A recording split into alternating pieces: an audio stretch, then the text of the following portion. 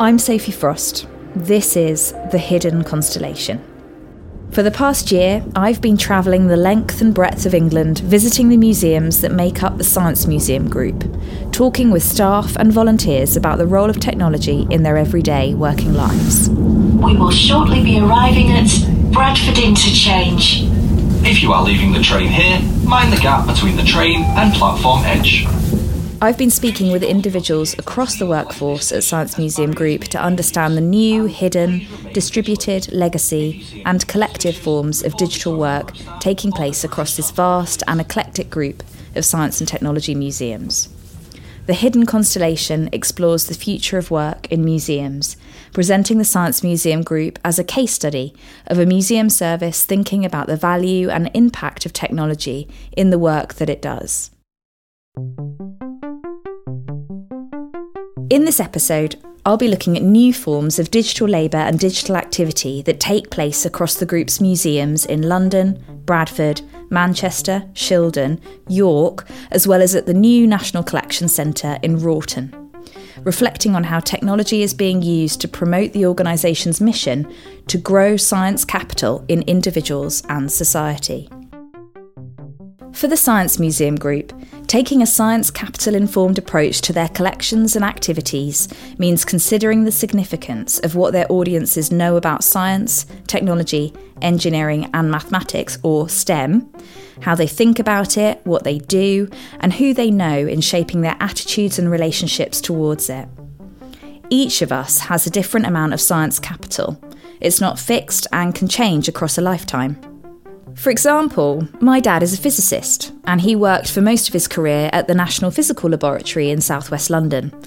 Along with talking endlessly about maths and science to me as a child, he even made up a rap about gravity, it's called the Gravity Rap, and always having some new experiment on the go, he regularly took me off to the Science Museum to run riot in Launchpad, which I loved. As I got older, I grew rebellious, declaring that I loved art and hated science, and I opted to study all art subjects. I honestly can't tell you why exactly, but what did endure from my dad's science chat was the gift of a curious and questioning mind. Meanwhile, my sister acquired a lifelong passion for science, in no small part because of Dad's homemade rockets and self-taught computer programming and copies of New Scientist lying around. She is now a successful microbiologist.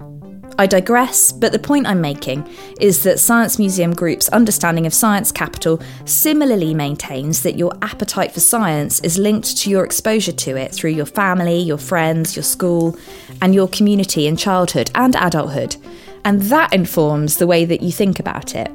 Just to clarify, yes, I realise how lucky I was to have my dad around, and no, I don't hate science anymore. In this episode, I'm interested in how new kinds of digital labour are disrupting, reorganising and progressing the organisation's core priority to promote science capital.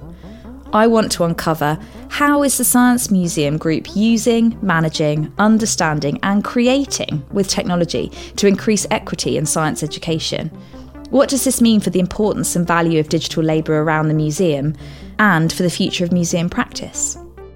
A quick disclaimer before we go any further. There's going to be quite a lot of talk about infrastructure, workflows, processes, databases, and systems in this episode. While it's not always easy to get your head around, this information is important for us because it is crucial to better understanding the other, hidden, distributed, legacy, and collective forms of digital labour that we'll consider in later episodes.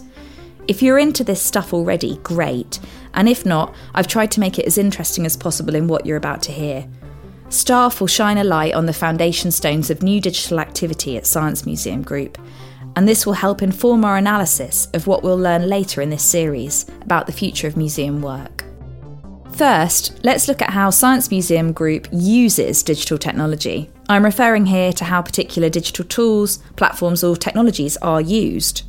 We heard in the last episode from Dr. Laura Humphreys talking about the databases they use for collections management. Our collections database, our main one is MIMSI, but our library and archives is all in AdLib.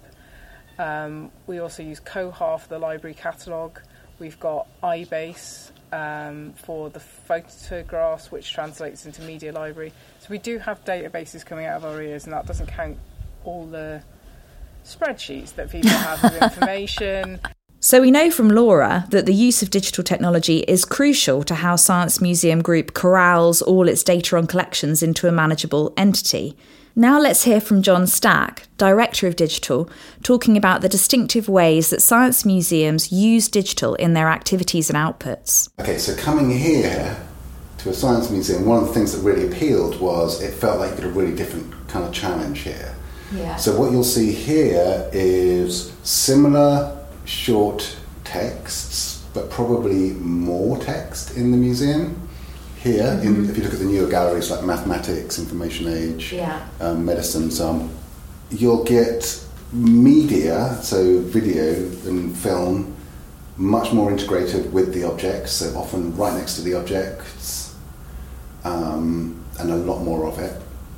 And you'll get interactive exhibits, which could be physical, but actually are mostly digital, hybrid physical-digital.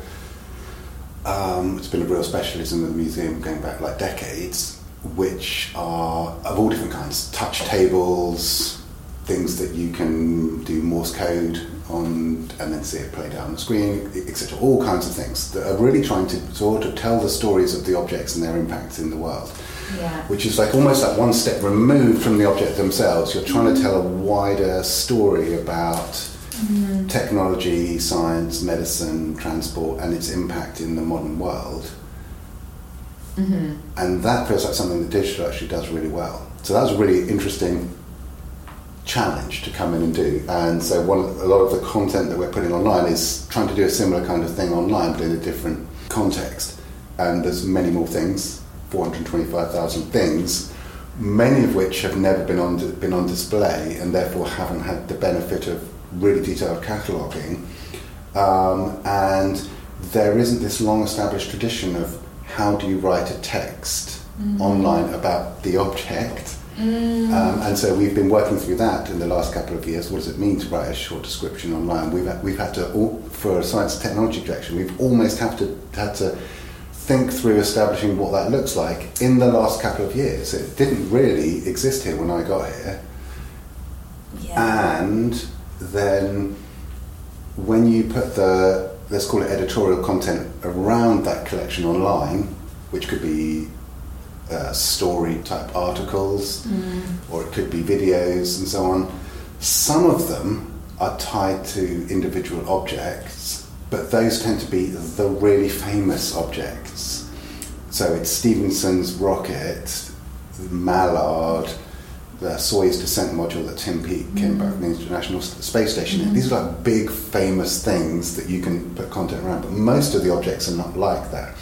Most of the objects, when you put them online, what they need is a very similar approach to what you do in the gallery, which is you put objects together. A mobile phone is interesting, but what it doesn't do is, if you want to tell the story of telephones and how they've changed the world, you actually want multiple telephones that tell the story over time, and therefore when you present it online, you're probably not writing lots of catalogue texts and thinking people will make their way through our online collection and discover stuff. You need to package things up for them more, which is why a lot of our content efforts have gone into kind of story type content online that is similar in its editorial outlook to the gallery. John is suggesting here that through using the internet to put collections online, Science Museum Group can enable greater access for many more people to its science and technology collections. This has been proven. In 2020, their website had 7.6 million visits, while their apps and games achieved 210,000 downloads, and its YouTube channel had 2.3 million video plays. Later in this series, we'll be touching on the digital labour involved in the group's relationships with large tech partners such as Wikipedia, Google Arts and Culture and BBC Bitesize. As it stands, the estimated online presence of the organisation reaches 84 million users annually, which is over 20 times the number of annual visitors to the museums within the group. For John, the future of the museum is in digital content development. And so actually the collection, the stories and the YouTube, so the three biggest ones, which together make up 3/4 of it, are the three areas that we should focus on most strongly going forward as a digital content strategy. So actually we're already kind of doing we're already focusing in the 3 areas which McKinsey is saying these are your growth areas. John is referring here to recent pro bono analysis undertaken by consultants McKinsey & Company, exploring the possibilities for greater online impact at Science Museum Group. The report recommended the provision of more recreational STEM online-first content, which would specifically help with driving growth in Science Capital through unstructured learning. According to the report, and I quote, "This direct-to-consumer space of narrative-based content in online-first video-based formats deployed through editorialised channels optimised for online discovery offers potential for an audience reach many times Science Museum Group's current footprint." Whereas Science Museum and technology museums, transport, medicine, these are things which aren't hugely, they don't tend to be doing these kinds of very sophisticated content programmes. So there's a big opportunity there, but there's a lot of other competition. Yeah. There are individual YouTubers who are making great YouTube videos. I mean, Tom Scott and people like that who are making great, engaging content. There's NASA, the World Wildlife Fund, etc., making all this. So that's your competition. So the context is really different, the audience needs really different, and the competition is really different as well.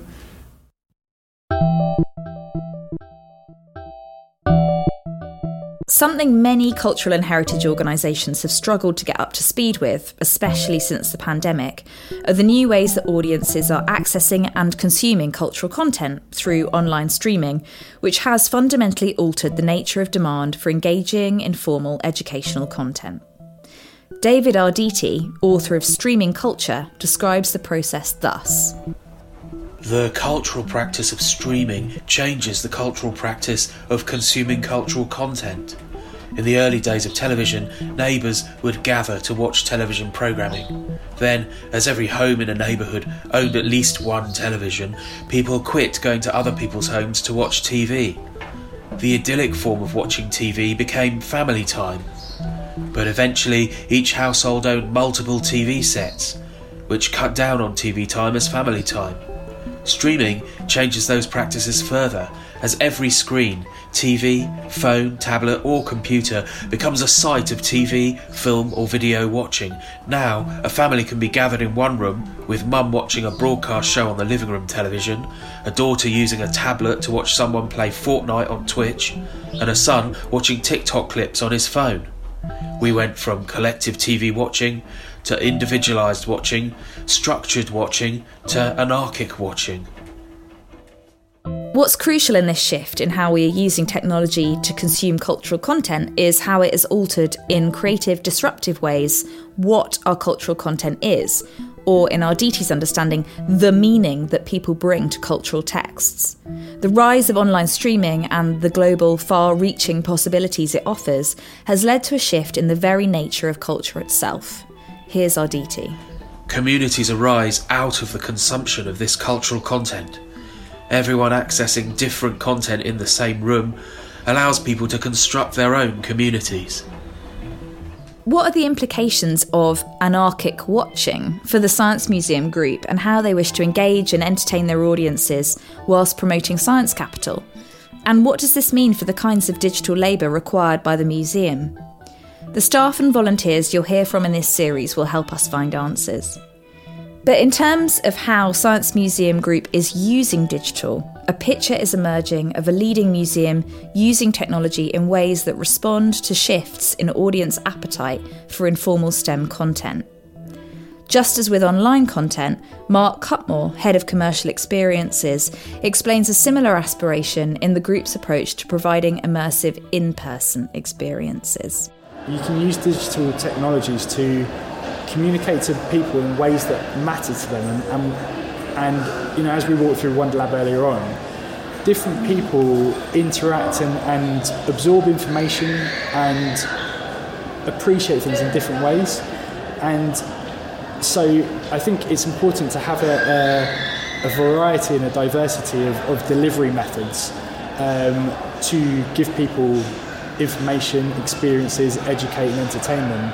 And so that's where you want to employ different digital technologies. It might be a large screen IMAX with 3D glasses, it might be a VR headset, it might be a simulator that's throwing you around and moving you around an image, or it might be an interactive exhibit in Wonderlab where you get to use tactile sensations to experience something that's powered by a digital piece of technology, but you're physically interacting with that. They're all different ways that can affect people in different ways and affect different people in powerful ways. This brings me to reflect next on how Science Museum Group manages digital to achieve their goal of increasing science capital. The kinds of work involved in this were frequently explained to me as the unsexy parts of digital work at the group. That said, I think their mass digitisation initiative, known as One Collection, provides us with a model exemplar of the very real value of digital labour in museums and its role as the vital substructure supporting the central superstructure of a museum service the size of Science Museum Group. Many people describe the long and arduous process of inventorying, cataloguing and digitising involved in the collections move from Blythe House in London to a new store at the former RAF base at Wroughton, Wiltshire, now known as the National Collection Centre, even during the pandemic. I heard a lot about hazards and hazard checking and lots about barcoding technology. Words like reusability and discoverability were bandied around a lot. Using the move as a catalyst, the One Collection project has cemented efforts to better integrate digital within the whole makeup of the museum group. Here's Jack Kirby, Associate Director of Collection Services, discussing the origins of the project. So in 2015, slightly out of the blue, I was asked to do a strategy for the Science Museum Group's collection services, as we now term them, because we had been doing the management of the collections and the care of the collections museum by museum in our family of 5 museums, rather than with any kind of coordination. And as we started to work more together as a group of museums, that meant lots of inconsistent processes were rubbing up against each other, and we weren't really getting the benefits of the scale of the group. But while I was doing the strategy, what I noticed was that even though I had last been doing that kind of documentation work in 2001 or 2, it hadn't really changed. You still had people walking down the stores with clipboards, going and typing stuff into databases later. It wasn't digitally enabled. And it seemed to me absolutely That's mad, ridiculous that you had people using increasingly handheld technology in every aspect of their lives except in their museum work. So the idea was that if we invest in the behind-the-scenes technology, we can make more efficient and accurate, actually, some of these quite basic museum processes. And by creating that efficiency, we can then get more online, because if it isn't online in 2021, who's going to use it? This aspiration to move the collections online whilst also digitising them hasn't just been specific to Science Museum Group. It's part of a broader movement following the government-backed review in 2017 of museums in England by Neil Mendoza, known as the Mendoza Review, towards dynamic data for dynamic collections. Science Museum Group's One Collection initiative is a substantial example of what Mendoza refers to when he says that, and I quote, "Digitisation offers the opportunity to look at metadata in new ways." We'll also see this in the case of their recent Heritage Connector project, which will be explained in more detail later, as an example of how the group creates with digital. Here's John talking about how he incorporated his ambitions for digital content creation within the agenda of the collections move. I remember I once had a conversation in the lift with my then boss, just at the beginning of the One Collection project, when we were talking about moving all the objects from Blythe House and photographing them and doing a kind of suite of digital engagement things around them. And, you know, we talked about all different kinds of things that could be involved in there, and I said, you know, it was taking time to kind of shape the thing up and work out where we were going to balance out resources and what was important and what wasn't important. And in the lift I said to him, look, there's a couple of ways we can go here. I can build you a really shiny digital thing which will get a great press release, and you know what, it might even win an award. Or we can do the thing here with our collection where in 10 years' time the people who come into our jobs look at what they did 10 years ago as part of that project. It's amazing. We're still building on top of it now. And I said, I think we should do the second one. I just need us to be really clear that that's what we're focusing on, not the first one. Maybe we'll get a bit of the first one, but we're really talking about long-term change and foundational work here. And he said, yes, that's what we're doing. Fortunately. As I was undertaking research for The Hidden Constellation, I was struck on many occasions by the sense of responsibility for future generations of museum workers wrapped up within initiatives such as One Collection. As John mentions, long-term change and foundational work are at the heart of all the projects involving digital technology. Here's Jack, followed by John again. Because it's about leaving a digital legacy that's quite healthy. The first, the millennial digital projects all produced websites that are often now not online, and a lot of that content isn't online. And what people want from websites changes over time, so to some extent that's fine. We've repurposed a lot of that content anyway, but if you photographed the stuff and made it available on your online collection anyway, and if you've done that at such a high resolution original that you could, in the future, get more high-res derivatives from it, because even now we compress from a 50 megabyte TIFF to a JPEG of a few megabytes max for online. But in 10 years' time, you might actually be able to access the TIFF directly, or a bigger derivative. Yeah. So it's also trying to future-proof it, not just capture at mobile phone resolution today, but to capture at such a size that you shouldn't need to re-photograph it for 20, 30, 40 years. There's also this tricky balance between doing things that are going to be really beneficial in the future. They're really long-term, deep, systemic changes that are going to be there for a long time. I think it's really important to recognise those versus the things that feel like fun projects for now that are going to be great and we're all going to enjoy working on them and they're going to feel like they push things forward, but they might not last, but they might go into a long history of we'll learn from those and that goes into the next thing. Our assumption was, going through Blythe House and moving it to the National Collection Centre, was mostly things would be individual things, but enormous numbers of them have been it's the computer, it's the keyboard, the mouse, the hard drive, the manual, and we catalogue them all individually because they're all individual things and we need a reference for them and all that stuff. But when we present them online, we kind of want to present them both as individual things, 6 things let's say, but also as a kind of coherent whole. And we don't currently have a good way of doing that, either cataloguing them that way or presenting them online that way. So it's a really interesting and exciting project because there's no good example online for a museum. Archives are quite good at this stuff, but for a museum to present objects that way. And once you dig into it, it's a really knotty issue because when you type in a search, I want to see all the computer mice, and that's a component part. Or it might be that one component is the particularly significant bit and you want that to be in the search results, blah, blah, blah. So it's a really difficult challenge and it needs collection management head around it, it needs curatorial, it needs digital to think about how we present that online. So it's a big piece of work that really gets into the fundamentals of collection management and data models and how the website works and stuff. And so on the one level, we need to get on with it and do it, but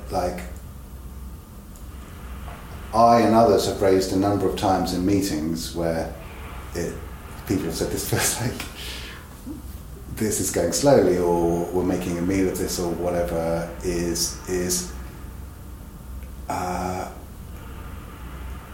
whatever we decide now, we probably won't change for decades. We must get it right this time because there's a pace, the collection, the pace of change of looking at these kinds of questions is one of these like decades-long questions where in the future someone will come back to it, and the decisions we make now really have, like, I won't be here, but we want someone in the future, again, we want someone in the future to look back at it and say, oh, look at that, they did that, that's so nice. Do you know what I mean? What we see through One Collection is the gestation of an internal museum practice centred by digital activity, which promotes the use of technology so that deeper, closer looking at objects is possible. In seeking to tackle a generational issue rather than a short-term one, One Collection has surfaced a new kind of long-term infrastructure which places emphasis on the importance of digital storytelling, one that manages technology to make better connections across Science Museum Group's collections to serve a much broader audience. This was brilliantly explained to me by Jessica Bradford, the first keeper of Collections Engagement. So the role was created as part of our broader strategic initiative around making our collections more accessible. Both in person, we're doing a huge amount of work at the National Collection Centre, which is just outside of Swindon, to rehouse our collections and make them more physically accessible in new facilities. And as part of that major collection move, we've been digitising over 300,000 objects. And we know that simply digitising those objects, making them available online, isn't enough in terms of engaging people with them. So my role is really about finding ways to turn that data into stories that connect with people. For Jessica, digitisation through One Collection has enabled huge, new, dynamic opportunities for digital engagement. And, crucially, these are opportunities which represent and prioritise the agency and autonomy of the individual visiting the museum online. It's been clear to me that whilst the Science Museum and Science Museum Group more broadly have always been really at the forefront of thinking digitally in terms of audience engagement, and that stems right back to the Children's Gallery and interactivity as a way of bringing science to life, and the role of the museum in bringing digital technologies to audiences as a way of explaining how the world is changing. And I think particularly as a science museum, we've always had that role. But what I've seen that's different is the use of digital technologies and the importance of digital collections to expand and broaden our audiences. So to share our collections more broadly with more people, and essentially to create a world in which, as well as telling our own stories and curating our collections, we are opening that out to people to find their own connections. And I think the biggest opportunity we have with the mass digitisation project that I'm working on is that we're essentially creating literally millions of different opportunities for people with different personalities and interests and backgrounds to approach our collections in different ways and bring their own interpretations. What is particularly inspiring here, for me, is that we begin to understand One Collection as part of a major, if subtle, realignment of the work of the Museum Group as custodians of vast science, technology, engineering and maths collections, with their role as storytellers, as purveyors of science capital on a mass scale, through the strategic management of digital methods and processes. The project itself is fundamentally about access and engagement. It's about using the opportunity of the move, the fact that in order to move a collection, every one of those objects has to be handled by a human being, and before those objects are put in a box, let's photograph them. And whilst we're photographing them, let's ask ourselves, do we know what this is? And do we know what it means to us and why we have it and what stories it might tell? So in that sense, One Collection is a move, but it's not about the move. It's a lot more than that. And I think we're really fortunate that the organisation appreciated that we had this once-in-a-generation opportunity while all of those objects were being looked at and literally handled for the first time in generations, to take stock and to not only better understand the collections ourselves, but share that understanding more broadly. in lots of ways, it's a lot easier to get your head around the scale of the collection, obviously, in a physical building, because as a human being we judge the scale of something by, in comparison to our own bodies, and we can see the metres upon metres upon metres of racking, and we can get a sense of objects stretching into the horizon. In the digital sphere, it's much harder to give people a sense of what we've got and the edges of what we've got. And people are also approaching the collections in a completely different way. You don't have that same sense of walking into the warehouse, because most of the time what you're walking into is your search result. So most people aren't encountering a mass of anything. Most people don't browse our online collection. They use Google to search for a particular term, the name of an object, rarely, most often the name of a person or an event or a thing that they know about, the invention of penicillin, whatever it might be. So actually their vision is so narrowly honed at the point of entry into our collection. It's almost like the reverse experience of walking into that enormous building at the National Collection Centre and being hit by the sort of tsunami of objects and stories. So I think that's one of our biggest challenges, really, is to sort of get people as quickly as we can to the object they want to find, but then encourage them to look out a bit, reach out and explore and find connections between that object and other things that we might have in the collection that they don't know exist. And I think that question of whether or not people can discover stories and objects through our online collection is something we're trying to tackle through the One Collection project. We are looking at different ways that we can help people who wouldn't know what to put in that search box and who would be intimidated by the empty search box, looking for ways to help them understand the kinds of stories we can tell and the sorts of objects that we hold. And that's one of the reasons why we tell stories, and that's another reason why we make videos and podcasts, and that we use social media to connect objects in our collection to something that might be happening on the news or elsewhere in the world. There are quite a few things going on here that I didn't expect. Through the One Collection project and the kinds of digital engagement that it has made possible, we are seeing a move of the dial in terms of Science Museum Group's ability to promote science capital. And while the concept of science capital is being morphed and pushed, at the same time, One Collection has propelled internal shifts in how the organisation communicates and collaborates, as well as impacting how digital is articulated at an organisational level. In other words, the One Collection project has affected the way digital literacy is growing amongst staff and volunteers at Science Museum Group, and is becoming increasingly connected with the organisation's value as a proselytiser of STEM heritage. One of the main successes so far of that project, which is to an extent dissolving boundaries, quite artificial boundaries that existed between what we call in this particular organisation collections and collection services. So collections being the people, mainly curatorial, but also research, libraries and archives, who are essentially responsible for the sort of intellectual life of the objects, and collection services who are responsible for their care and efficient management. Those teams haven't always worked closely together, and in fact on a gallery project they often feel very, very separate.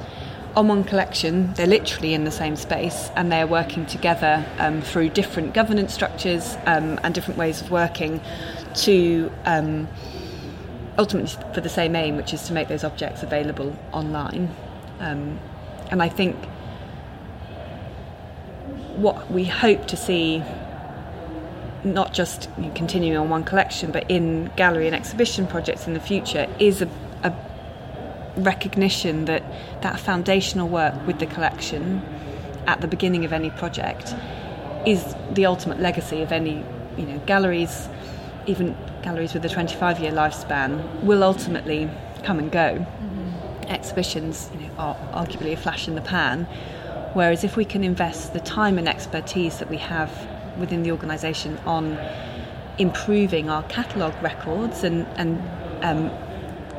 enhancing our foundational knowledge of what we've got. And there it is. What we're searching for in this series on the hidden constellation of digital labour in museums. A surfacing of the hidden labour that takes place in the museum, that has always taken place, but which now requires key digital skills in the expertise involved in improving catalogue records and enhancing foundational knowledge if we are to future-proof the museum. It requires intellectual labour, yes, but also digital labour, and a new kind of working, laterally, collaboratively, across the museum. I think one of the things that we've noticed through One Collection is the extent to which the hierarchy of what's in the museum and what's on display, bearing in mind it's about 3 to 5% on display and the rest is in store, we've created heroes and icons through relatively arbitrary choices of what went on display in some of our major galleries. And looking afresh at the bulk of what we have, we will be creating new heroes and icons of the future, or at least giving us, ensuring that we're better equipped when it comes to thinking about what we want to display, either online or in person. We've got so many more avenues to go down. Before we move on, I want to suggest that One Collection can be recognised as an example of systems thinking in action. According to David Peter Stroh, systems thinking is the ability to understand an interconnected set of elements in a coherently organised way to achieve a desired purpose. For Science Museum Group, the broader intention was to better integrate digital within the collection in strategic ways to support its future, through digitising the collection, enabling digital content creation, as well as improving discoverability and connectivity across the museums in the group. What we have seen through this example is precisely what is advocated by systems theorists. The project has motivated people to change, catalysed opportunities for collaboration, focused people to work on a few coordinated changes over time to achieve system-wide impacts, and stimulated continuous learning. We've looked at how Science Museum Group uses digital, or at least how it hopes to use it soon, and how it manages digital. What about how it understands digital? By this I mean the ways in which the museum encounters and learns about digital practice and culture, and specifically how it incorporates new emergent forms of digital culture within its collection. One of the most exciting projects I came across was a meme collecting project at the National Science and Media Museum in Bradford, undertaken in 2019 by Dr. Aaron Rees, Research Associate at the University of Leeds, with Dr. Philip Roberts, former Associate Curator of Photography and now Curator of Photography at the Bodleian Library in Oxford. Here's Aaron and Philip talking about how they went about collecting a meme. We'll start by hearing Aaron. Me and one of my supervisors, Helen Graham, got in contact with the Science Museum Group initially because we were looking for a place to test out collecting from social media. So we met after that and started talking about how we could actually start trying to do some digital collecting that revolved around social media and what that might look like. And I think it was our first meeting. We were both like, we like memes. And we just went from there, really. I'm the photography curator here, and I look after a collection of about 5 million photographs. As a museum, we don't really collect media content. We collect the technologies and the stuff. Other than for photographs, because we were founded as a photography museum. We were initially going to be the National Museum of Photography, and then the National Museum of Photography, Film and Television, then the National Media Museum, and then the National Science and Media Museum. And over those years, we've continued to collect photography, but we don't collect digital photography, despite the fact that all photographs are digital now. So one of the things I've been thinking about for ages is the challenge of what will happen to museum collections, and specifically photography collections, in the digital photography age. And so I decided this was a good opportunity to see how we did that. And so we said, well, let's just collect a meme. And we picked a photograph because it was easier than picking a graphic content. I could make a case for a photographic meme to the collections board easier than I could something else. And we really expected that what we would do is collect it and come up with a really useful, interesting process and then get rejected. Yeah. I expected that what the board would say would be, this is really interesting, this is really good, but we don't have the infrastructure to do it because the Science Museum doesn't have a digital collections management system. Well, it's got a kind of system for media library, but that's for our commercial images, for like our kind of media assets. We don't have a place to keep collections. So I thought they would say, there's nowhere to put this, Philip. No. But maybe one day we could have a go. And I thought that would be enough for Aaron's research to give him some great PhD data. I really thought that people would just like really attack the proposal and be like, is it an object though? Is it not just data? Is it not archival? And we just dealt with all this and we're like, well, this is how we're going to do it. And everyone was like, great. It's exciting actually, because so the meme we decided to try and collect was the absolute unit meme that the Museum of English Rural Life tweeted. So we chose that one for two reasons. One, as Philip said, it was a photograph. It was a physical photograph that got digitized, then was put on social media, turned into a meme, or it was associated with an existing meme concept, which is the absolute unit, and it just proliferated. So it just told this really interesting story about photography and the technology and how social media changes that and how you can create a new kind of thing, which is a meme from a physical photograph that's in an archive.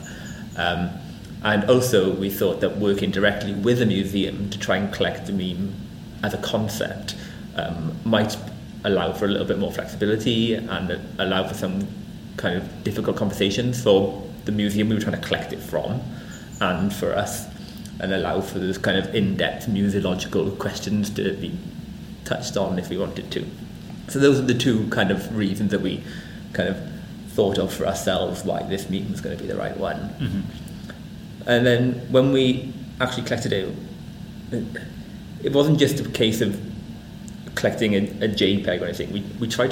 We pushed the concept of what an object was in the museum. So I think that's what was really exciting about it. We made this kind of 3-part or 4-part object made up of a web recorder file, which is a web archive file, of JPEG images, of data in CSV format. Mm-hmm. A meme is not the image itself, it's the act of it going viral. So it's something that you get tweeted, then it's just a tweet, but when it proliferates and gets responses and gets picked up and carries, that's what makes it mimetic. And so the idea of us collecting it is not just collecting an image. The Museum of English Rural Life have got that image. We don't need to collect that. We need to collect something that captures the act of it going viral, of it becoming a meme. Which means we needed the image and the text, we needed the Twitter interface, we needed the replies, we needed some other memes getting created in response to it, we needed a kind of active communication taking place on social media. Yeah, that's perfect. In essence, we were leading the conversation because most of the staff so the collections board is made up of our kind of core collections team. So it's all of the subject curators plus our collections team. And everyone is very, very skilled and very, very knowledgeable. But no one there is an expert in digital culture. And the issue with the meme is that normally our collections care colleagues would ask us, they would like properly grill us on where is this going to go, is it like hazard free, what's its condition, have we done a condition assessment, every blah blah blah. But basically our conservator disavowed responsibility for it because it's not a conservation matter, because it's not a material collection, and because we don't have an infrastructure for collecting and preserving digital content already, it meant that there is no authority in the museum to oversee digital, although we now have a digital preservation manager who started like a fortnight ago. But at the time, we were getting this through in the absence of someone who really understood the process. Philip is talking about Samaya Langley, the group's new digital preservation manager, who you'll be hearing from in a later episode. What I find most compelling about Aaron and Philip's project to collect a meme is that it required new forms of digital labour in the museum which had not had to exist previously. There was no precedent for collecting this form of digital culture within existing museum infrastructure. Their endeavour was genuinely new territory for the group. The only way Aaron and Philip could get this to happen was by building on, or remixing, as we'll hear Aaron call it shortly, previous models of collecting as they went along. This kind of experimentalism reminds me of something Dave Patton, head of New Media, said about coming of age in the 1970s and the use of early computers at the Science Museum. It was like, if you really put your mind to it, anything is possible, and you can really do it, and you don't need to do the things in the way they've been done before. You can rethink all of those things. And again, that was a really exciting time for technology where there was this new platform, the personal computer, which was cheap enough for individuals to afford. You look back at lots of technologies. When there's a new technology, what people start doing is they look for existing models of use. So the early computer programs were like books. There's a chapter and there's a page, and on the page there's some text and there might be an image, and that's a kind of reasonable model to go, and people understand how books work, so you kind of visitors might understand how the computer works, but it doesn't play to the strengths of a computer. And then gradually you look for other models, and so you can start to borrow from television and from film, and eventually it becomes a thing in its own right. I wanted to put this clip from Dave alongside Aaron and Philip's discussion because I think it reveals something significant about how new digital technologies first enter the museum space. Whether it's 1979 or 2019, digital innovation requires new forms of digital labour and digital literacy. While this can be exciting, it's not always easy and can conflict with the museum's processes. Here's Aaron talking through how they helped evolve a process for collecting the museum's first meme. We created a process. So I think one of the reasons why we got the meme through Collection Board so well as well, we did take it there 4 times. We were very consultative. We had an informal group of kind of informal, what did I call it, my PhD? An informal group of people we thought should be involved. There was also an element in the Collection Board meeting. There were people who were like, we've been told so long that we're going to get digital preservation when we haven't. We've been told that we can collect digital for so long, but we haven't been able to. Just collect it. We're going to have to force someone's hand. And there was a feeling of that, I sensed. Yeah. Well, that was always the process. That's what you brought as the thing you wanted to do in the first place, was to find a process that wouldn't work, but to try and map it onto the existing processes that are in the museum for physical objects and archives and the things that we already do. So the objective was that you wanted to test the existing collecting procedures to see if they could accommodate digital, and mostly they were pretty much the same. Yeah. I mean, what we ended up doing was kind of shifting things slightly. So I call it remixing in my work. So remixing the processes, just slightly tweaking the wording or just reorientating the way in which we think about things. So one of my favourite things that we managed to get through at the end was this idea of when you collect an image, a digital image, the idea is you collect the best possible quality one. But we argued that would be inauthentic for the Twitter meme. Mm-hmm. We wanted to collect the tiny image that you find on Twitter because that's what the meme was. To collect this massive tiff of sheep would not be what we were trying to achieve. We were offered it, I was like, no, that's not the meme. That's not what we're dealing with here. We're dealing with an image that's been uploaded on Twitter and tweeted with some funny wording. So to kind of get that past central registration, because we went up to the head of registration for that conversation. Because when you remix, you're not throwing things out. It's not iconoclastic. We're not like throwing out the institution. We're taking processes that we know work, but don't quite work for this element of culture that we're trying to collect. So we're shifting, we're adapting. We're not creating new processes from scratch. We're just making tweaks or remixes. We knew what we wanted to achieve. We knew that it was possible. We just didn't know the exact process to do it. But we knew how to ask the questions to get what we needed from an expert outside the field. We didn't need that in-house necessarily. And this is one of the key outputs of the project. Obviously, the core output was the meme ending up in the national collections, but the other is a methodology for collecting content from social media, because when a lot of places, we're not the only museum interested in collecting born digital images. It's been happening for a good sort of 15, 20 years now. But nearly everybody gets their digital content sent in from either an artist or kind of passed to them. So some of the other projects that have been collecting digital images have been getting them kind of crowdsourced and sent in that way. What's unique and interesting about this process is we've caught a meme in the wild.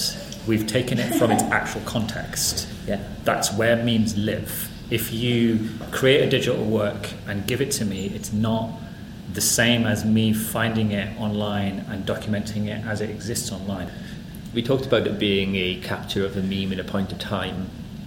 That meme's going to continue to have a life. It's going to continue to get more likes, more retweets. More people will use it. It may have a second wind or a third wind. So the museum does not own that meme concept. It doesn't. When the museum acquires things, it likes to claim full ownership of them, but it can't do that with a meme. So it kind of really challenges that fundamental notion of ownership in museum collecting. The meme collecting project pushed the group to think deeper and with more intention about how it collects objects that have been born in a virtual world rather than a physical one. With that came a new acknowledgement of the socio-cultural significance of digital-first ephemera for their audiences and their audiences to come. It also forced the museum to confront in a different way an issue that has come to dominate museum discourse more than ever in recent years: the issue of ownership.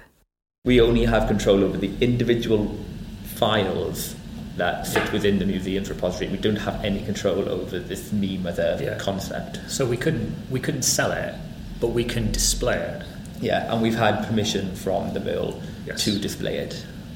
The terms of the Twitter thing of collecting the meme are very similar to a lot of other terms that we have. The difficult thing about it for a lot of people is that it's been conceptually confusing, because it is not a physical. There is no object. So when you talk about the object, it's something that we have effectively made up. We've captured it and conjured it out of the air and controlled the shape of what this object is. We are not interested so much in the concept of the absolute unit. We are interested in the technology of a meme, the concept of a meme. So the curatorial influence that brought to the object really changed what the nature of the object was. It doesn't feel like too much of a leap to suggest that the meme collecting project pushed the museum to think differently about what could be possible in terms of new models of ownership, about what it means to collect a thing. If this is the case, imagine what this could mean if we applied the principle of remixing to other kinds of contemporary collection issues. When I spoke with Aaron and Philip, there was lots of discussion about the complexities of digital copyright that I can't include here but are worth learning about, because these issues ultimately prompt the need for alternative approaches to the ownership of new and emerging objects. Aaron has a fantastic article available online which helps understand this better. I'll put the link in the blurb for this episode. What is important is that collecting Merle's absolute unit meme was part of a wave of change, not the catalyst. We have enacted change in the sense that we have initiated a digital collecting programme in the Science Museum, and we don't have a digital infrastructure in place to manage that, but we still have the meme.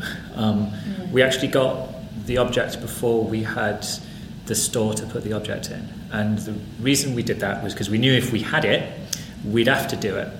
So by getting it accessioned, which was a little bit naughty of us, by getting it accessioned, it means that the museum has a legal responsibility to this object, which means that they have to bring in a digital asset management system to store it. They are doing that now. However, they're not doing that because we did this. No. We gave them a little bit of a kick, and we accelerated the process by showing how important it was to do it now. But digital collecting has been on the whole sector's radar for a long time. Even the places that are doing nothing are aware of the need to move into collecting digitally. And now that that's happened, it's done a kind of domino effect in that people are coming to me to say, hey, I'm thinking of collecting this TikTok thing. How do I do it? And I can say, well, this is what we did. Yeah. And so other people are starting to see that it's a possibility. And from here, this is how the whole organisation becomes a digital collecting organisation, hopefully with a digital asset management system in place to manage it. This conversation in Bradford emphasised that emergent forms of digital culture can shift in subtle ways the infrastructure and processes of a museum, revealing the need for new forms of digital skills whilst challenging pre-existing, often hierarchical understandings of what kinds of contemporary everyday culture it is important to preserve.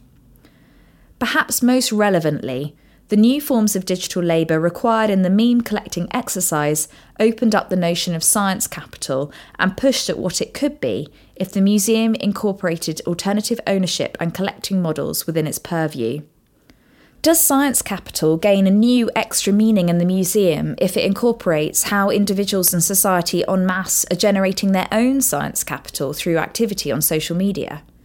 I'm going to let Philip swoop in here. The Absolute Unit was one to just kind of get us moving to show that it could be done.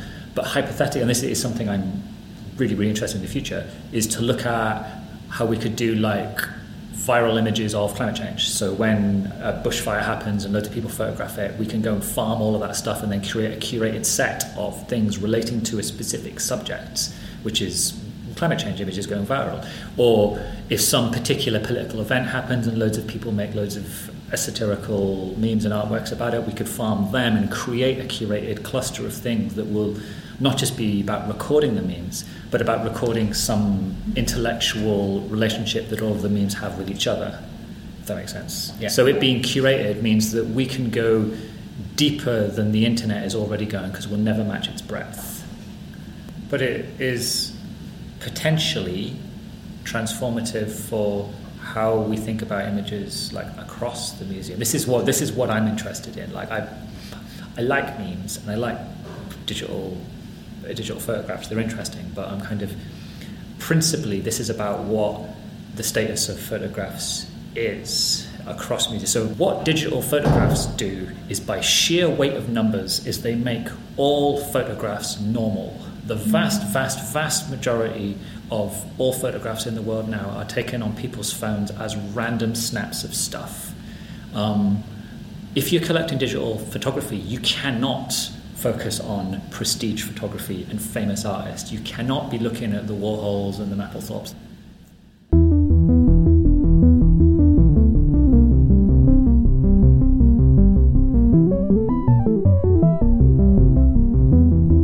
Digital culture can stretch established processes in museums in progressive, exciting ways. The idea that digital challenges ideas of high and low art is not new, nor is the supposition that it helps anyone participate in and create culture. A great reference for this is David Gauntlet, who asserted that platforms like YouTube encourage users to be creative in whatever way they choose, providing not only a framework for participation, but also a new global community amongst everyday users. What I'm trying to say is, the internet can enable anyone to generate their own science capital, and that, as I understand Philip, should be embraced in the collecting practices of our science and technology museums. And this means we need to forge new digital literacy in our curatorial teams. John Stack helps fill in the gaps around what kinds of skills are required. I think one of these interesting questions around the curatorial is if you think about, well, what's a curator in the 21st century? I think it's a really interesting question. Right now it feels like we need to pair them up with content producers, we need to have audience insight into our digital audiences in a much more sophisticated way.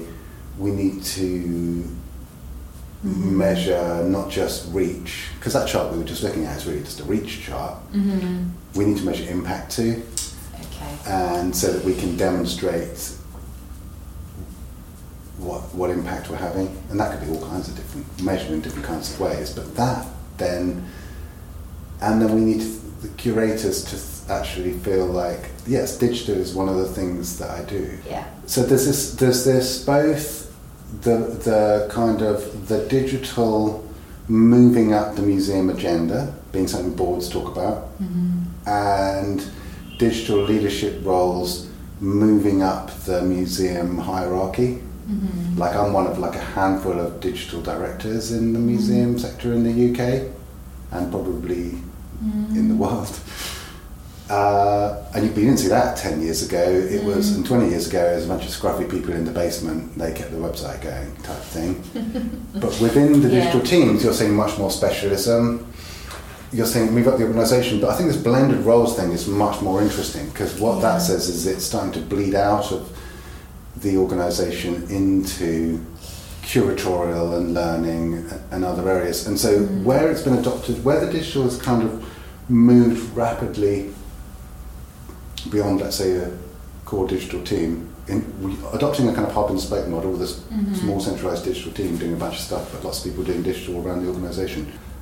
Where it's slower, or where we're really thinking about it a lot now, is the curatorial, because that's where the real core mission delivery around the collection and engaging audiences with that feels like the next big step. And you can imagine a future in which there is a kind of curator who doesn't think twice about this. Yeah. It's like in the 1950s, someone saying to a curator, "Will you go on the radio and talk about on the wireless and talk about your?" That's so true. And they'd probably say, "Well, no, it's not what a curator does." But now they will go on media training. Yeah. So it's actually they're quite good at talking to camera. And so there's quite a lot of sort of like feeling your way through what is the best way of adopting these changes. All the people I've spoken to in this episode have helped me see that, because of technological change, new digitally engaged curators are needed in sites where learning concepts such as Science Capital are on the agenda. This is for two reasons: to enable the collection of new dynamic forms of digital culture, forms of culture which are still proliferating, as Aaron and Philip say. Second, to be open to the agency of audiences generating their own science capital and figuring out how best to represent that within the museum. This brings me to my final example of new digital labour at Science Museum Group, where I want to turn to how staff create with digital, how they are building active, imaginative relationships with their technology, assets and contents to create greater equity in science education. A great example of this comes in the form of Heritage Connector, a 22-month research project funded by Arts and Humanities Research Council's Towards a National Collection initiative, which brought together academics, developers and museum practitioners from Science Museum Group, the V&A and the School of Advanced Study at the University of London. Heritage Connector, which ended in December 2021, used data analysis approaches to build links at scale between catalogues, published material and Wikidata for new forms of research and access. Here's a reminder of what Dr. Tim Boone, who we heard from in the first episode, said about the importance of such investigations for the museum. A superstitious person might think, well, you're going to destroy the historian's craft if you automate it. But it seems to me that's not the case at all. What it will do is, if it works, is to bring more sources into purview than you could ever have imagined. And in good empirical work, new data change the questions you can ask. John Stack, who led the project, describes how the process of Heritage Connector built on the work of the One Collection initiative that we've already heard about. Where we started was the catalogue is patchy and thin. Okay. And our current move from Blythe House is a rapid digitisation project which focuses on breadth rather than depth. So there are new catalogue entries going in, but they're not big 500-word descriptions. They're mostly short, couple of sentences, paragraph at best, and then some spot deeper dives. And then there are controlled lists or vocabularies in the collection system but they're kind of patchily applied as well. So, and the reason why that's a challenge is controlled lists is something that computers understand really well. So when you put them online and you can say, click on everything that refers to the Royal Society, if you have a list that says references Royal Society and it's consistently applied across the whole collection, you can click on it. And so currently what you get online is, therefore, because the collection is quite patchy, the online interface is quite patchy. So what we looked at in Heritage Connector was, how do you kind of mine what's there to kind of transform discovery and exploration? So what we've done is to kind of run through the whole collection using a bunch of different machine learning techniques to build what's called a knowledge graph, but think of it as like an index, which forgoes the kind of structure of the collection catalogue, but which also includes references to Wikidata and therefore Wikipedia, and also includes references to some but not all of the V&A's collection. And to do that in such a way, to do it at scale, so to do it, not to do it across to the point where we have like millions of kind of links and data points, and to worry somewhat but not overly about some false positives in there, because thinking that if we can create this index which has some sketchiness but which has a lot of things that we didn't have before, you could start to do different kinds of things with it, which would be completely impossible otherwise. We've got this kind of data explorer. We're going to build widgets into the pages that, as you go to a collection page, it will just pull up this information generated by a machine. So the idea is your mileage may vary, but you'll almost certainly discover things that you haven't found before. So one of the things that we've discovered is we've got a related content feature on our collection website. The things that the machine learning pushes related content are so much better than the ones that were done in some other simpler thing which just looks at categories and dates and other things. There are it can go through descriptive text, and if it just mentions places or events or companies or people in the descriptive text, suddenly all those things effectively become links. Right. And was this where it works a lot better for people than it does for objects? It's much better on people when it comes to linking to Wikipedia, because most of the objects don't have a reference in Wikipedia and Wikidata. So certain things do, but a random key from the Middle Ages doesn't. But if it was made a particular foundry, and that foundry is mentioned in the text, that foundry might, and therefore we could build that link. At this point in our conversation, John opened his laptop to show me what the Heritage Connector team describe as a visualisation of a knowledge graph, and what looked to me like a huge virtual constellation of green, orange, blue, red and purple lines and spots on a black screen. That's the only way I can think of describing it, and yes, you guessed it, it impacted me to the extent that it became the inspiration for the name of this podcast. If you hover your mouse over any part of this visualisation, a new object, person or place is revealed, whether that's a balling iron from veterinary medicine, an early Roman cigar box containing 24 oyster shells, or the Hunslet Engine Company. This knowledge graph enables new possibilities for serendipitous discovery across science museum groups and V&A's vast collections. New entry points for researchers and visitors to access the collection, macro views of the entire thing, as well as a new form of interface alternative to your regular key search. The Heritage Connector visualisation therefore shows us, in an unparalleled way for museums, how digital can make visible the previously invisible and build connections across objects, people, and places impossible to construct in one historian's lifetime. More cynically, perhaps, it recalled to me something the feminist scholar Donna Haraway said in 1988, when she described the way new visualising technologies are without apparent limit, and that, and I quote, "vision in this technological feast becomes unregulated gluttony, a kind of God trick." The work of projects like Heritage Connector help pave a future for the museum and its collection. If the museum seeks to engage and entertain its audiences while fulfilling the mission to promote science capital, then visualisations such as this enable the kind of anarchic watching which now typifies streaming culture, discussed earlier in this episode. If you wanted to describe it in one sentence, suddenly you've got like a map of the collection generated by machine learning. So it's a kind of different way of trying to think about like how might you explore and discover collections in ways that you hadn't previously. Yeah, and I think one of the things that's become clear about it is actually these very short descriptions that include keywords and mentions of things.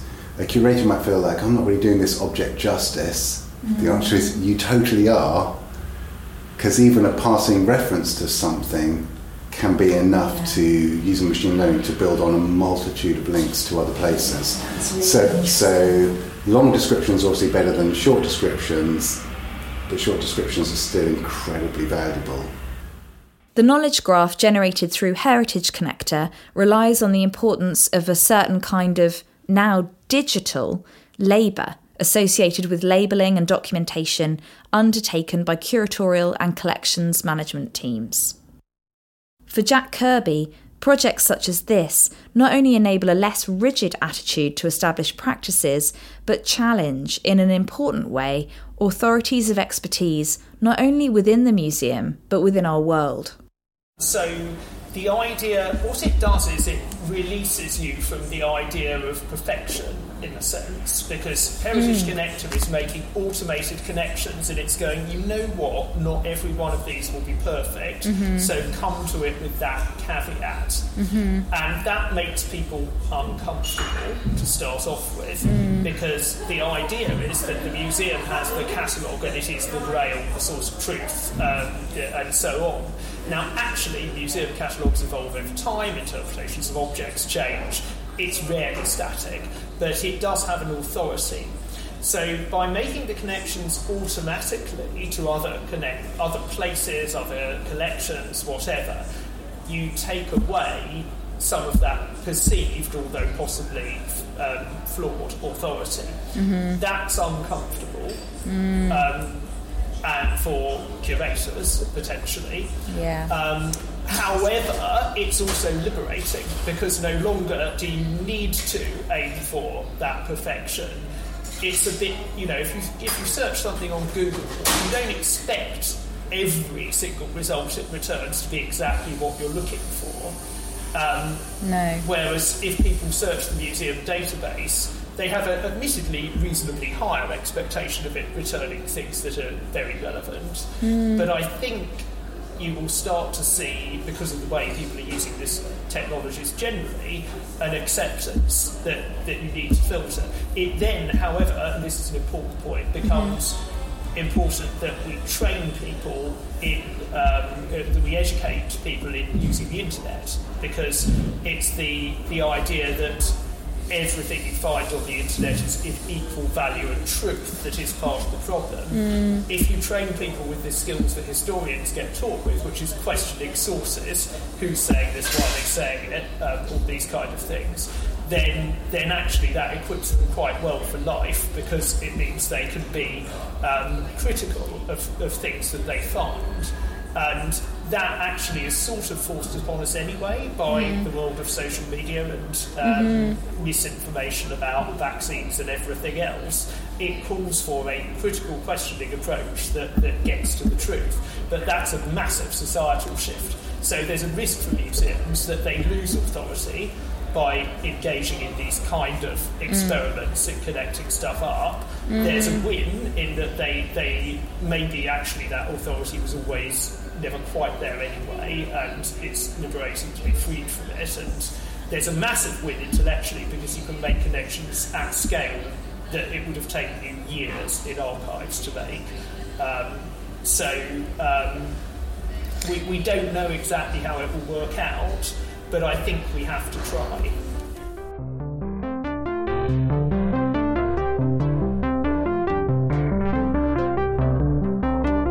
In this episode, we have explored how the Science Museum Group uses, manages, understands and creates with digital, and the new kinds of digital labour that these activities have surfaced and instilled across the organisation. It has been described how these new digital activities and the kinds of skills that they require are disrupting, reorganising and progressing the organisation's core priority to promote science capital. Technology-driven activities such as the Collecting Meme project are splitting open previous understandings of the role of the visitor within STEM heritage and the generation of STEM culture, and proposing a different, more radically democratic form of inclusion to come. For me, most interesting is the way that all these digitally focused projects are morphing what it means to work in a science and technology museum, and, in the same motion, heralding a new kind of what academic Ros Gill would call labouring subjectivity within the museum space. New digital labour in the museum is reshaping the key components of an organisation such as Science Museum Group, the identity of its staff, the role and agency of its audiences, and the potential of the term science capital. Most notably, it is bringing to the fore an entirely new kind of curation, and curators who feel the need to be, more than ever, arbiters of truth and knowledge in a world participating en masse, responding to new kinds of audiences who want to participate and be represented in different ways. All this pushes dramatically at the museum's ability to enable science equity. It feels like the next phase is just to really focus in on a small number of things that deliver impact, and to make it feel more like a kind of programme of normal activity and less like yet another project for the poor curators who have got dozens of other things to do. Thank you for listening. See you here next time on The Hidden Constellation, where we'll be considering some of the hidden kinds of labour involved in these digital projects.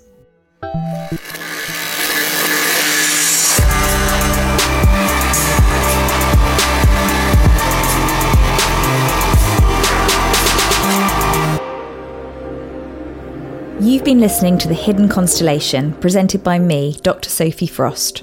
Voice actors are Chris Thorpe-Tracy, Reefa Thorpe-Tracy, Ben Murray and Stephen Orchard.